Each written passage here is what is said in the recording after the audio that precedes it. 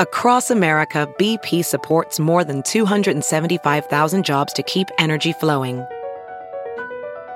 Jobs like updating turbines at one of our Indiana wind farms and producing more oil and gas with fewer operational emissions in the Gulf of Mexico.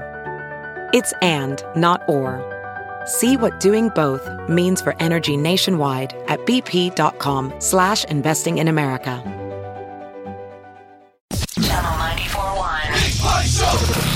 The Nebraska State Penitentiary in Lincoln is still on lockdown this morning after a group of inmates refused to return to their cells yesterday afternoon, and a warning shot had to be fired from the tower.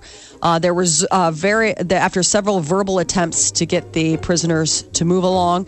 According to a news release, the prisoners became defiant and verbally aggressive. They eventually returned to their cells, but the facility is going to remain on lockdown as the incident is investigated. Come on, boys. Everybody chill. I'm sure they're probably listening. Some of them listen to the station down there. Oh, yeah. Molly, you got a bunch of old boyfriends in prison.